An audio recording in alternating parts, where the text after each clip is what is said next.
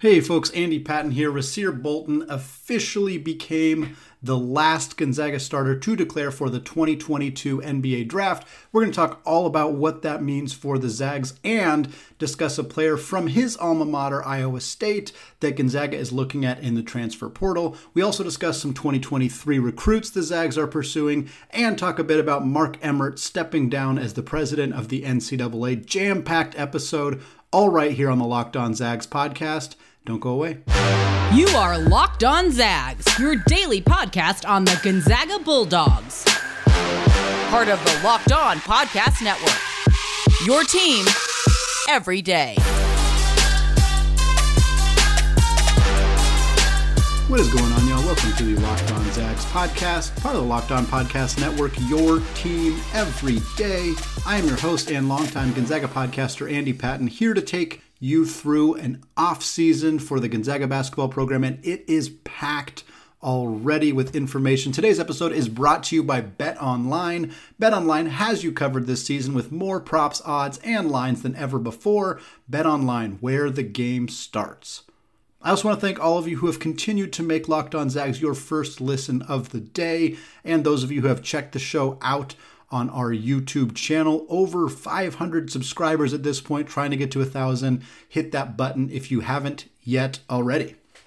All right, today we are starting things off talking about Ras Bolton. Today they announced the players, the early entries into the 2022 NBA draft. I know it's kind of funny to consider somebody like Bolton an early entry, but because he still has eligibility at the collegiate level because everybody got that extra year because of COVID, so he is considered an early entrant into the NBA draft. He now makes five of Gonzaga's 5 starters have declared for the 2022 NBA draft. It is not clear at this point if Ras has hired an agent or not.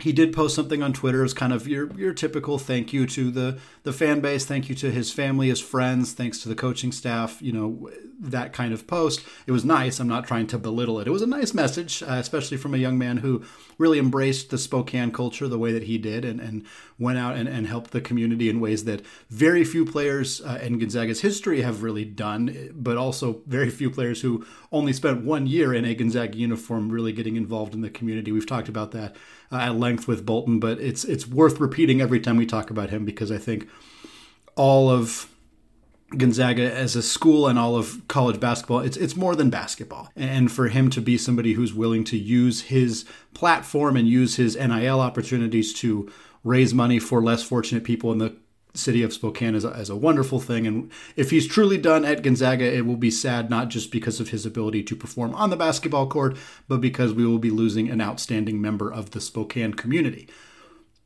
Right now, it's still up in the air what Bolton is going to do. I think I've been operating under the assumption that Bolton is not going to return. He's been in college for a very long time. He's had aspirations to play professionally his entire life. He has his degree, but he does have another year remaining, and he seemed to really like it in Spokane. So I would not close the door on Bolton coming back. I think that it's probably not opened very wide. I think it's probably a less than 20% chance that he's coming back. I never really saw it to begin with, but Gonzaga does have some openings. He would come back and either start right away or compete for a starting spot. I'd be surprised if Salas and Hickman both automatically started over him, considering he started over them last year. I think we could see some 3-guard lineups depending on what Julian Strawther decides to do. But there's clearly a role for him. If he wanted to come back, he'd be one of Gonzaga's highest profile players, one of their best players if he were to return. I'm not sure he's going to get a lot of super positive feedback from NBA scouts just because of his size, because of his inconsistent three-point shooting. He was a knockdown three-point shooter for the Zags last year, but he wasn't that in his first 3 years at the collegiate level. So it'll be interesting to kind of see how that shakes out for him. I'm not sure.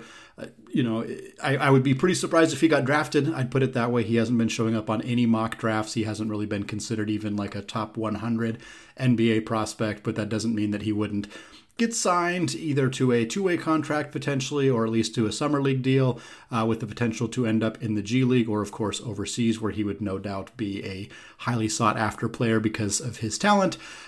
But it's unclear exactly what he's going to do at this point. And frankly, we're in a situation where it's unclear with basically all of Gonzaga's starters. Chet Holmgren, there's no debate there. He is out the door. Andrew Nembhard, zero debate there. He is out the door because by declaring for the NBA draft for a third time this year, he no longer has the ability to return to school. So Nembhard, gone. No, there's no if or but or maybe, he's gone. Chet Holmgren, gone. Technically, he could return, but he's not going to. At least we have not heard whether Chet Holmgren has hired a NCAA-approved agent or not. But it does not matter. It is irrelevant. He is not returning. The other three players, though, all still up in the air. And this is impacting Gonzaga in a very significant way, and a way that I think I talked about a little bit on Mailbag Monday, and other people have been discussing on other Gonzaga podcasts or other forms of media. I know that the NIL concerns and the lack of Gonzaga getting anybody in the transfer portal has definitely kind of brought some consternation about whether Gonzaga is going to continue to be able to keep up, and are they going to be able to afford some of these players. And I can understand why those are concerns, and I'm not belittling them or even saying that they're not justified or real. I think that there is some reason to at least be weary of that. But I think a huge chunk of why Gonzaga hasn't landed anybody so far this offseason, and why they haven't landed some of those high-profile either recruits or transfers, is simply because of the uncertainty around their roster at this point. We do not know if Drew Timme is going to come back or not. We do not know if Julian Strawther is going to come back or not. We do not know if Rasir Bolton is going to come back or not. That's a huge chunk of production, of talent, of spots for a team that plays 8 men almost religiously by Mark Few standards. He doesn't like to go deeper than that. He doesn't want to play. He wants to play 7 or 8 if he can. If 3 of those spots are completely undetermined at this point, and then 2 of them are going to go to Hunter Salas and Nolan Hickman, you just don't have a lot of leeway. You don't have a lot of movement, and it kind of puts them in this really tricky spot. And it is very unfortunate because it's not a fault of anybody's. You can't get mad at Drew Timme or Strawther or Bolton for feeling this out. This is just the way that this process works, is you're allowed to do this. None of these guys have their names in the transfer portal, so it's not like, oh, they might not go to the NBA, but they may not even stay at Gonzaga. These dudes are all pretty much NBA or bust.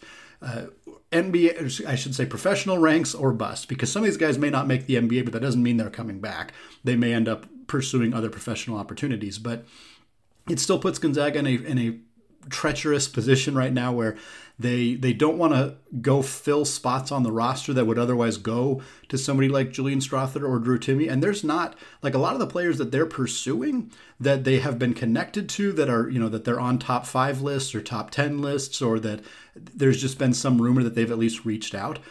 I can tell you that I would prefer Julian Strawther over pretty much all, or the vast majority of the players who are out there. I would prefer Drew Timme over all of them. That is not a debate at all. And frankly, I'd probably prefer Bolton over a good chunk of them, at least quite a bit of them. So if there's any chance that those guys are coming back, it's going to be hard for Mark Few or Roger Powell or Stephen Gentry or B. Mike, whoever is doing the recruiting, to sell a kid on coming to this campus like, hey, you're going to play unless you're going to start unless.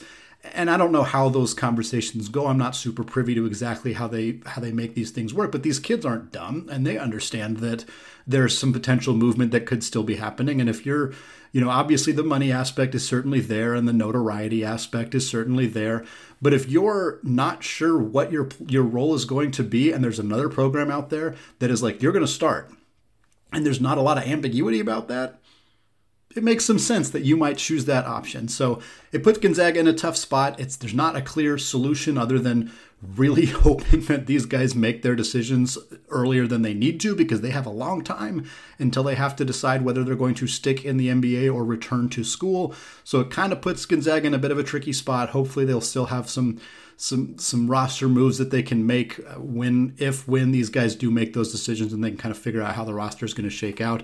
But Bolton becomes another piece that's kind of in that conversation that is, I think, probably not returning to school, but definitely could return to Gonzaga. And if they get a sense that he might be opting to do that, then it kind of muddies the water even more about their potential opportunities to add some more players to this team.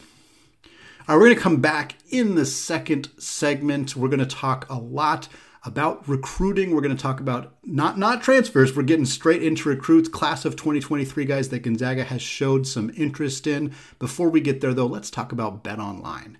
The 2022 NCAA tournament is in the books, with the win secured by Bill Self and the Jayhawks of Kansas. While the Zags unfortunately fell short of the game's pinnacle week, that does not mean fans cannot remain in on the action.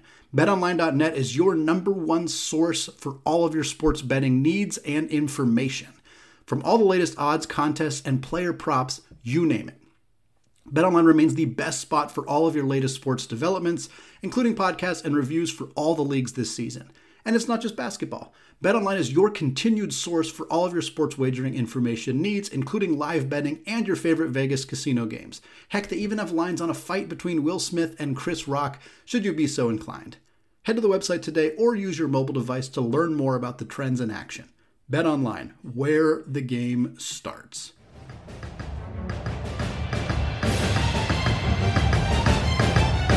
All right, segment 2, still Andy Patton, still Locked On Zags. We're transitioning to talk about recruits, something we haven't done a whole lot of dedicated conversation to recruits because there hasn't been a lot of information out there. We touched on that a lot in the first segment. It gets touched on quite a bit on Mailbag Monday. People are wondering, why does Gonzaga only have one player committed in the class of 2022? Why is the class of 2023 so barren? Why are we not seeing a bunch of high-profile players want to come to Gonzaga the way that we did with the Tricky Trio, the way that we did with, Salas and Hickman and Holmgren last year? And certainly there's some reason for consternation. We talked about it a lot in the first segment of why some of this might be happening, why a player like Anthony Black might opt to go to Arkansas, why Sky Clark would decommit but then not come to Gonzaga.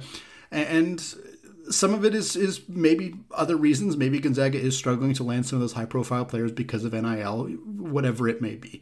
But right now they got some names that are cooking. They got some guys that they're talking to. The most recent thing that happened, the biggest news on the recruiting train for the Zags, they made an offer to 2023 guard Wesley Yates. He's a 6'4" combo guard out of Texas. According to 24/7 Sports, he is the number 36 player in the class that is higher than most of the other players Gonzaga has been targeting in the class of 2023. So this is a big fish. This is a big kid that they are looking at trying to get into the program. He has offers from a whole bunch of schools. I want to say it's like 25 or so. Auburn, Alabama, Baylor, Creighton are just a few of the many, many schools that are looking at this kid. Just from reading the report and watching a handful of little YouTube videos on him, I don't have a ton of information for you. He's a very, very good shooter. He's a bit streaky, but most high schoolers are a little bit streaky. When he's on, he's hitting from deep. Like, he has NBA range already, and he's a junior in high school. Super athlete, hyper athletic kid, maybe not quite on the Hunter Salas level, but is going to be one of the better athletes that Gonzaga's ever had should he come to Spokane. He's a good defensive player. He's still got some instinct stuff to work on, but again, when you're 17, who doesn't have that?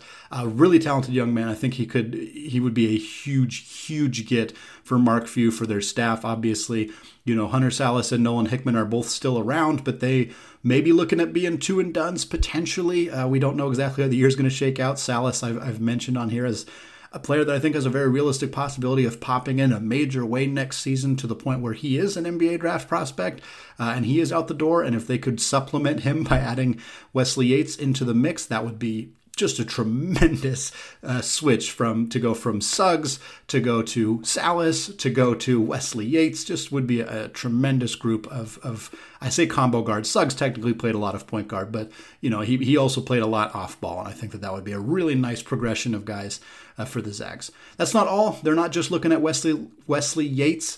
Mark Few and the staff, I know Roger Powell was down there. We're visiting Dusty Stromer and Layden Blocker down in Indiana for some of the tournaments going on there, high school tournaments. These guys are both class of 2023 players as well. Stromer's probably a name you recognize if you've been paying attention to Gonzaga on the recruiting trail. He visited Spokane on November 13th of 2021. He was really highly regarded as a prospect. It was kind of Most people reading the tea leaves and thought this is going to get done. Gonzaga's going to land this kid. At this point, it's become a little bit murkier, which I know is not what people want to hear. A lot of people think UCLA is now the favorite to land him. He is from Sherman Oaks, California. So if you wanted to stay a little closer to home, certainly UCLA would make some sense for him there. 6'6" combo guard, 42nd ranked prospect in the class of 2023, according to 24/7 Sports. As for blocker, he is a 6'2" point guard. He's from Arkansas. He's number 40 in the class of 2023. So Gonzaga's kind of right in that 35 to 45 range. They're targeting a lot of prospects right in that spot. Blocker has a bunch of offers as well from his home state of Arkansas. Auburn has an offer out at him. Baylor, Kansas, Oklahoma. Again, a lot of those very high-profile programs in the middle of the country have made offers to him. And now Gonzaga is showing some interest as well. And then finally, the last thing I wanted to talk about regarding recruits is about the one recruit who has committed to Gonzaga already, who is in the fold. That is Braden Huff, who is joining the Zags in the class of 2022. He was named Mr. Illinois. He was named the best high school basketball player in the state of Illinois. A nice accomplishment for him. I saw Coach Roger Powell tweet it out. The picture of him celebrating being Mr. Illinois, and kind of said something along the lines of like, he's not going to be disrespected anymore. I don't remember the exact words that he used, but effectively implying that like, hey, he's not being regarded as good of a prospect as he actually is. Gonzaga has found a lot of these guys in the past. We kind of, right now, I think a lot of the fan base is lamenting that they don't have a lot of other 5 stars lined up in future recruiting classes. And like I said, I can understand why. After getting so many of them over the last 2 years, it's kind of hard to not bring any more. But one of the hallmarks of this program is the player development to get players who came in as 3 stars or maybe low-end 4 stars or international recruits where they're very poor at ranking them. So some of these guys were like 120th in the class, like Domantas Sabonis or Rui Hachimura, in part because they didn't really know how to rate them. But Gonzaga's ability to develop players has always been top-notch. One of the best, if not the best, in the entire country. And when they've started dabbling a little bit more in one-and-dones and two-and-dones, and certainly the transfer portal has changed some of that for them as well, the ability to kind of replace players quickly because they don't have to sit out for an extra year. It has kind of altered what they do a little bit, but at the end of the day, this program is very, very good at developing players. Braden Huff is likely going to come to Gonzaga as a 3, maybe 4-star recruit. 24/7 Sports still has him outside of the top 100 in his class, and so he's going to come. He's going to not play a ton as a freshman. It depends on how the roster shakes out, but even if they don't add anybody to the front court, which would be very shocking, and Drew Timme leaves, that's the absolute worst case scenario. I still think he's probably behind a healthy Caden Perry, Ben Gregg, and of course Anton Watson. So he's still probably not playing a ton as a freshman. More than likely Gonzaga adds at least 1 transfer, or Drew Timme returns, or both of those things happen. And at that point, Braden Huff probably doesn't play at all. He may completely redshirt. Depends on the health with Caden Perry. But ultimately, he's not going to be a guy who contributes much in year 1. But I bet, knowing this staff and the success that they have had with young bigs for well over a decade at this point, it was 10 years ago when Kelly Olynyk went through his monster development. If that doesn't make you feel old, I don't know what will, because it sure as heck makes me feel old. But that's the way that this program has continued to develop players. And Huff is going to be a guy who I really believe when he's finally playing real minutes, like when he may be a backup as a sophomore, maybe as a junior he starts to pop, I think he's going to be really, really good. He's 6'10". He can stretch the floor. He's a good outside shooter. He's got a good feel for the game. We'll need to see how he develops defensively, how he shuffles his feet, how he utilizes his physicality on that end of the floor. The low post scoring is something that I think will come with time. I'm not sure where he's going to be at with that right now. The adjustment from high school to college is hard for just about everybody in terms of trying to figure out how to score against collegiate level bigs. But again, when you're 6'9" and 6'10" and you can shoot, you're going to be pretty darn good. If you can fill out the rest of the stuff, I think you're going to be a big-time contributor. And so I'm really excited about Braden Huff. I think it's worth remembering that, yes, Gonzaga doesn't have a lot of people coming in, and that a quick look at the recruiting services are going to make it look like Gonzaga's recruiting is very bad right now. But those sites are maybe not giving Braden Huff enough credit, or even it may not even be that. It may just be that Gonzaga can develop dudes really good. So maybe Huff is right now like appropriately ranked as one of the borderline top 100 guys in his class. But he's just going to get a lot better than some of those other guys are going to because he's at Gonzaga, because of the development program that they have. So I'm excited to see what happens to him going forward. I think it's worth remembering that he's going to be a good player and that Gonzaga has had tremendous amounts of success over the last 20 years without landing a whole bunch of five-star kids. So even if they don't get as many of the guys that we're hoping they're going to get, even if they don't get any of these three other players that we talked about in Yates or Stromer or Blocker, Braden Huff's going to be good. And I think it's worth trying to think about that because I know that some of the other recruiting stuff has been a little frustrating for Gonzaga fans. All right, 2 segments down. We're going to come back in the 3rd segment. We're going to touch on the legacy, quote unquote, of NCAA President Mark Emmert. We're going to talk about Brandon Clark's excellence in the playoffs for the Memphis Grizzlies. And we're going to talk about a new assistant coach in the WCC who Zag fans should be pretty darn familiar with right after this.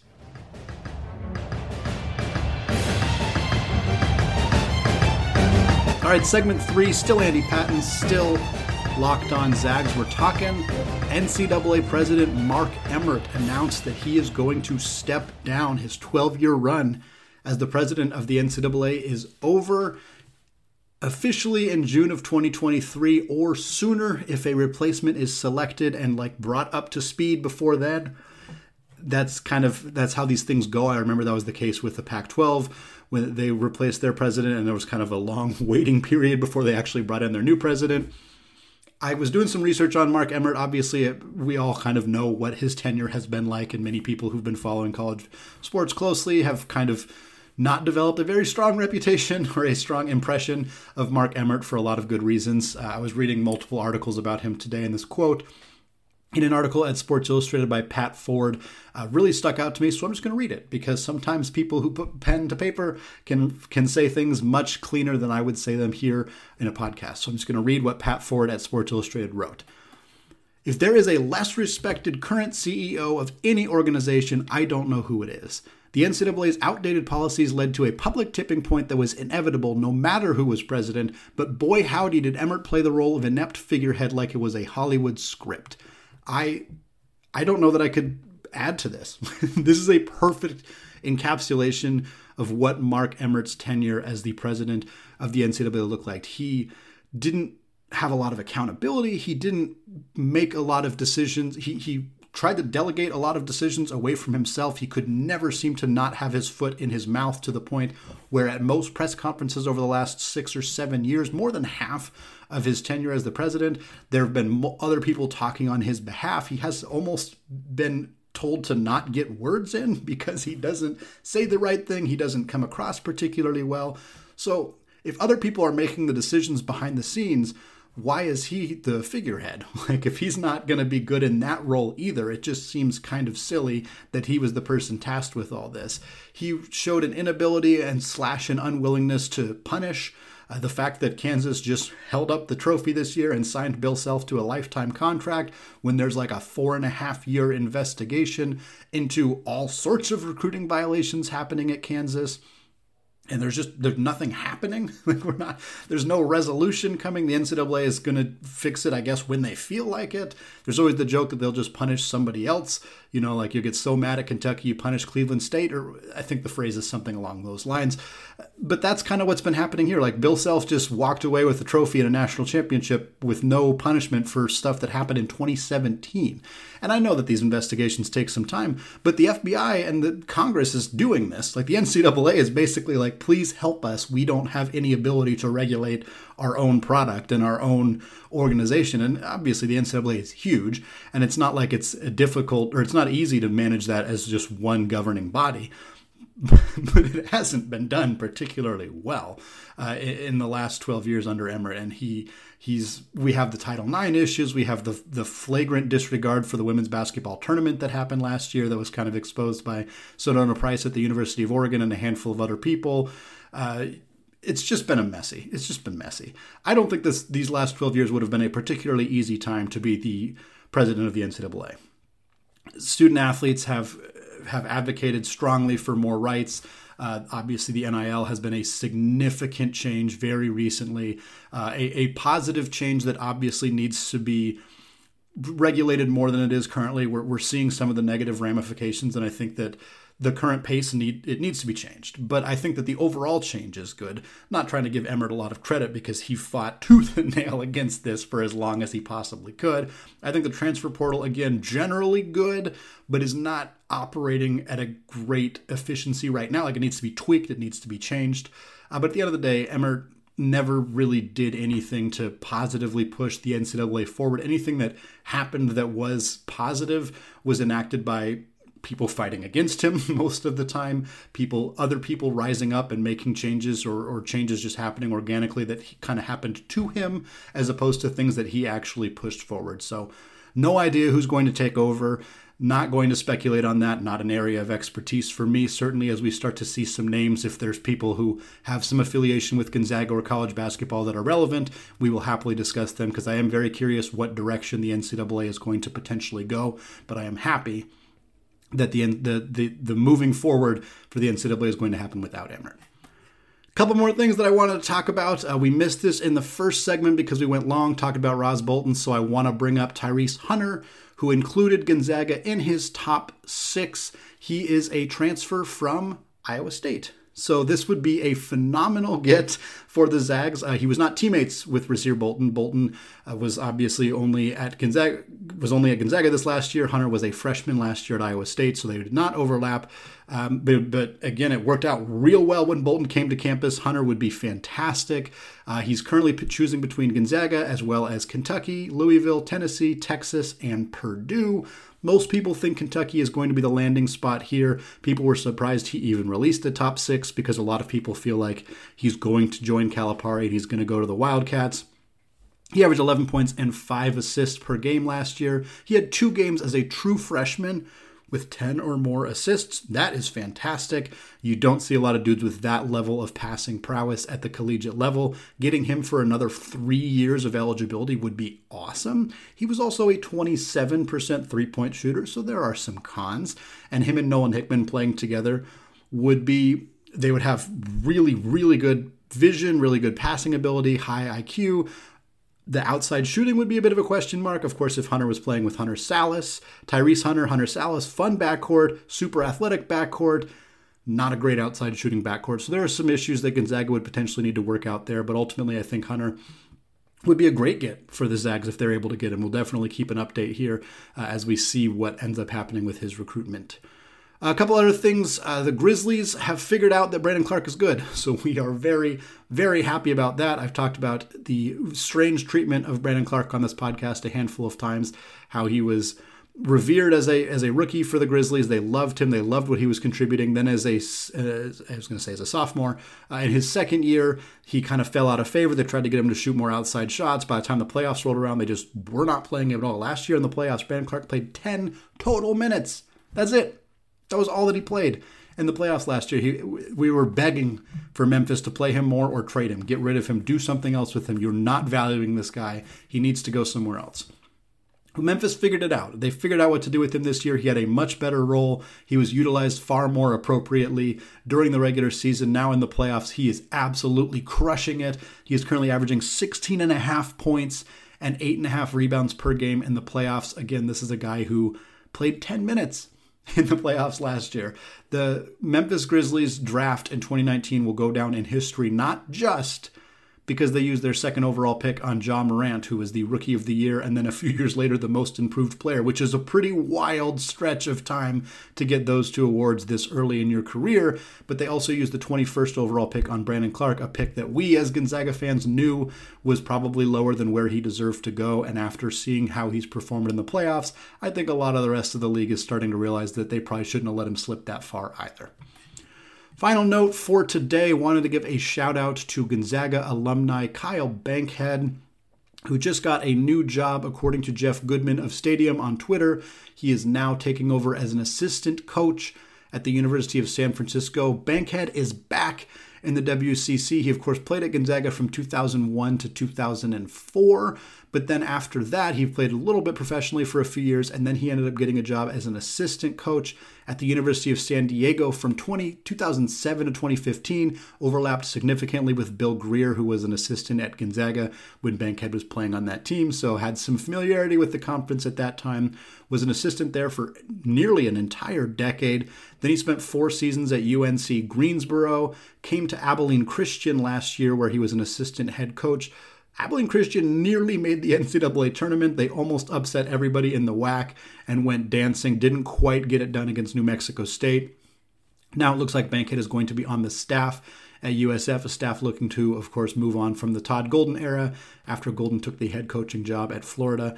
Huge shout out to Bankhead, a very successful coaching career. Obviously, USF is a high-profile program right now. He's taken over as one of the assistants, has the opportunity to move up from there. So happy for him. Happy to have him back in the WCC. I'm sure Coach Few is going to be excited to see him the first time these two teams match up next season.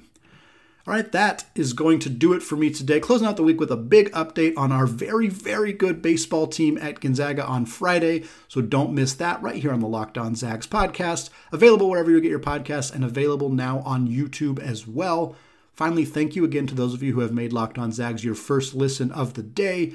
Now's a great time to make your second listen on the Locked On NBA Draft podcast. With the college basketball season wrapped up, give Rafael Barlow and a flurry of guests a listen as they prepare for the NBA draft. Hear thoughts on Chet Holmgren, Paolo Banchero, and the rest of the NBA's future stars on Locked On NBA Draft, part of the Locked On Podcast Network. All right, thank you all for listening, and go Zags.